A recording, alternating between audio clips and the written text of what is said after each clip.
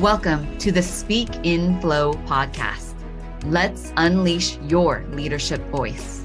Listen in to the untold stories of high-performing leaders, where they will reveal their golden takeaways to help you become fearless communicators and fast-track your career.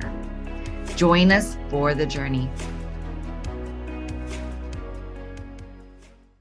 Welcome to a Speak and Flow podcast episode, dear listeners. I am thrilled that you're here. I have a story to tell you. What happened the other day? I was walking in my house barefoot on my soft carpet, and then, ouch, I stepped on something so sharp. It almost felt like a small piece of glass. It was so sharp. It sent a stinging feeling into my feet and up my legs, and I fell to the floor because it hurt so much. Have you ever felt that when you accidentally stepped on something and it hurt so much, the stinging sensation that you fell to the floor?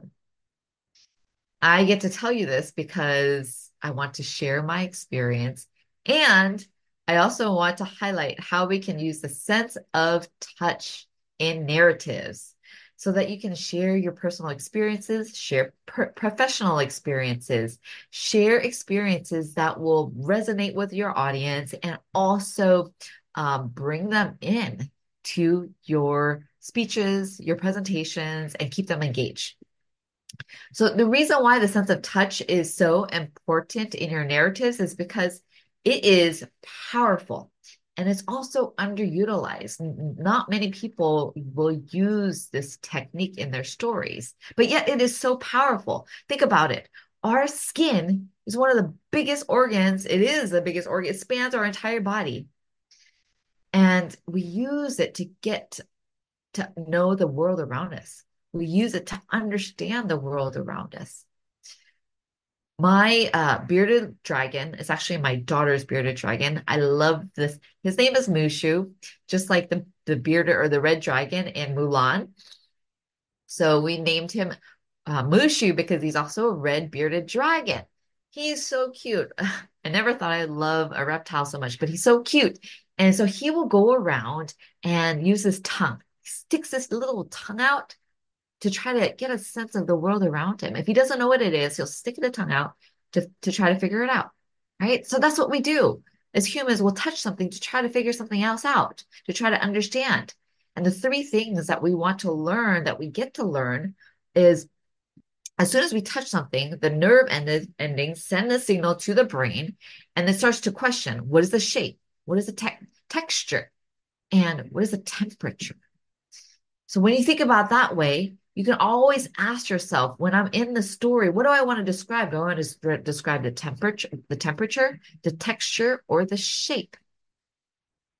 And you want to describe, well, first you want to understand what the purpose of your story and what the story is trying to do. What is a reason for the story, so that you can therefore understand what details to include. And then from there, if the details matter or important, then you include the sense of touch. And you can include really quickly in a easy, simple way, texture, temperature, or shape. And include the ones that people are familiar with. For example, I grabbed the sponge. So what texture is a sponge? If you think about it, ask yourself, what is that texture? It's rough. It's not. So you could describe when I grab the rough sponge. Or a cotton ball. What is the texture of a cotton ball? Soft. I grab the soft sponge or the soft cotton ball. And so resonate or think about different examples of common feelings, common senses of touch that people can immediately get the sense of, immediately understand. When I stepped on the gritty sand, that people immediately can get that. So describing textures, the hot plate, you can immediately get the temperature of that. Or we talked about texture, we talked about temperature. And now we could talk about the shape, right? The shape of the hot plate, the round plate. So those are the three things that our brain wants to understand. And it's an opportunity for you to describe using the sense of touch, texture, shape, and also temperature. And then expanding that even more, think about if you want to highlight a character or the environment or an emotion. Even the sense of touch can elicit emotion. Let's go with character first. I'm thinking about a surfer.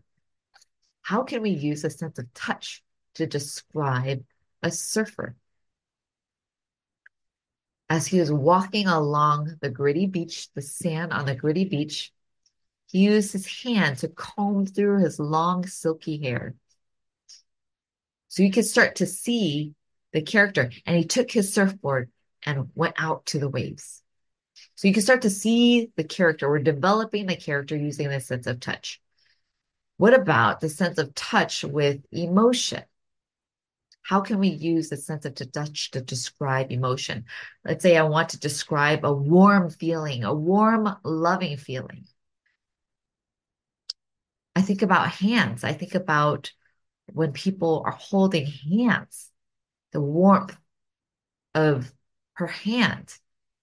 When he grabbed her hand, he felt a sense of warmth and immediately calmed his anxiety or nerves for the day.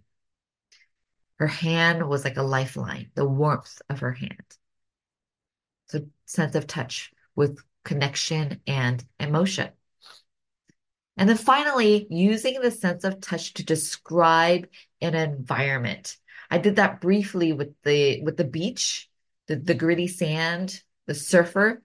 What about when you're in a forest and you want to describe walking along the soil or the ground? What does it feel like to walk on soil? Mushy, as I walked on the mushy soil. If you're running out of ideas on how to describe what that sense of touch, what you're feeling, go ahead and type it out into Google. Google ChatGPT will have lots of ways to describe what you're feeling, the sense of touch. And then you'll spark ideas to be able to create a narrative to describe exactly how you're feeling, what you're felt, so that it also elicits the emotion, the visceral feeling within others, right? Describe it versus saying it. Describe what you felt using details, using visceral words, kinesthetic words, mushy, stingy, numbing, cold, hot. So we're going into temperature, right? Warm. And if you need some help, I've got a speaking sprint boot camp where you can practice how to use descriptive storytelling, and fleshing out ideas, fleshing out ways to talk about what you're feeling, what you're smelling, what you're touching, and what you're seeing.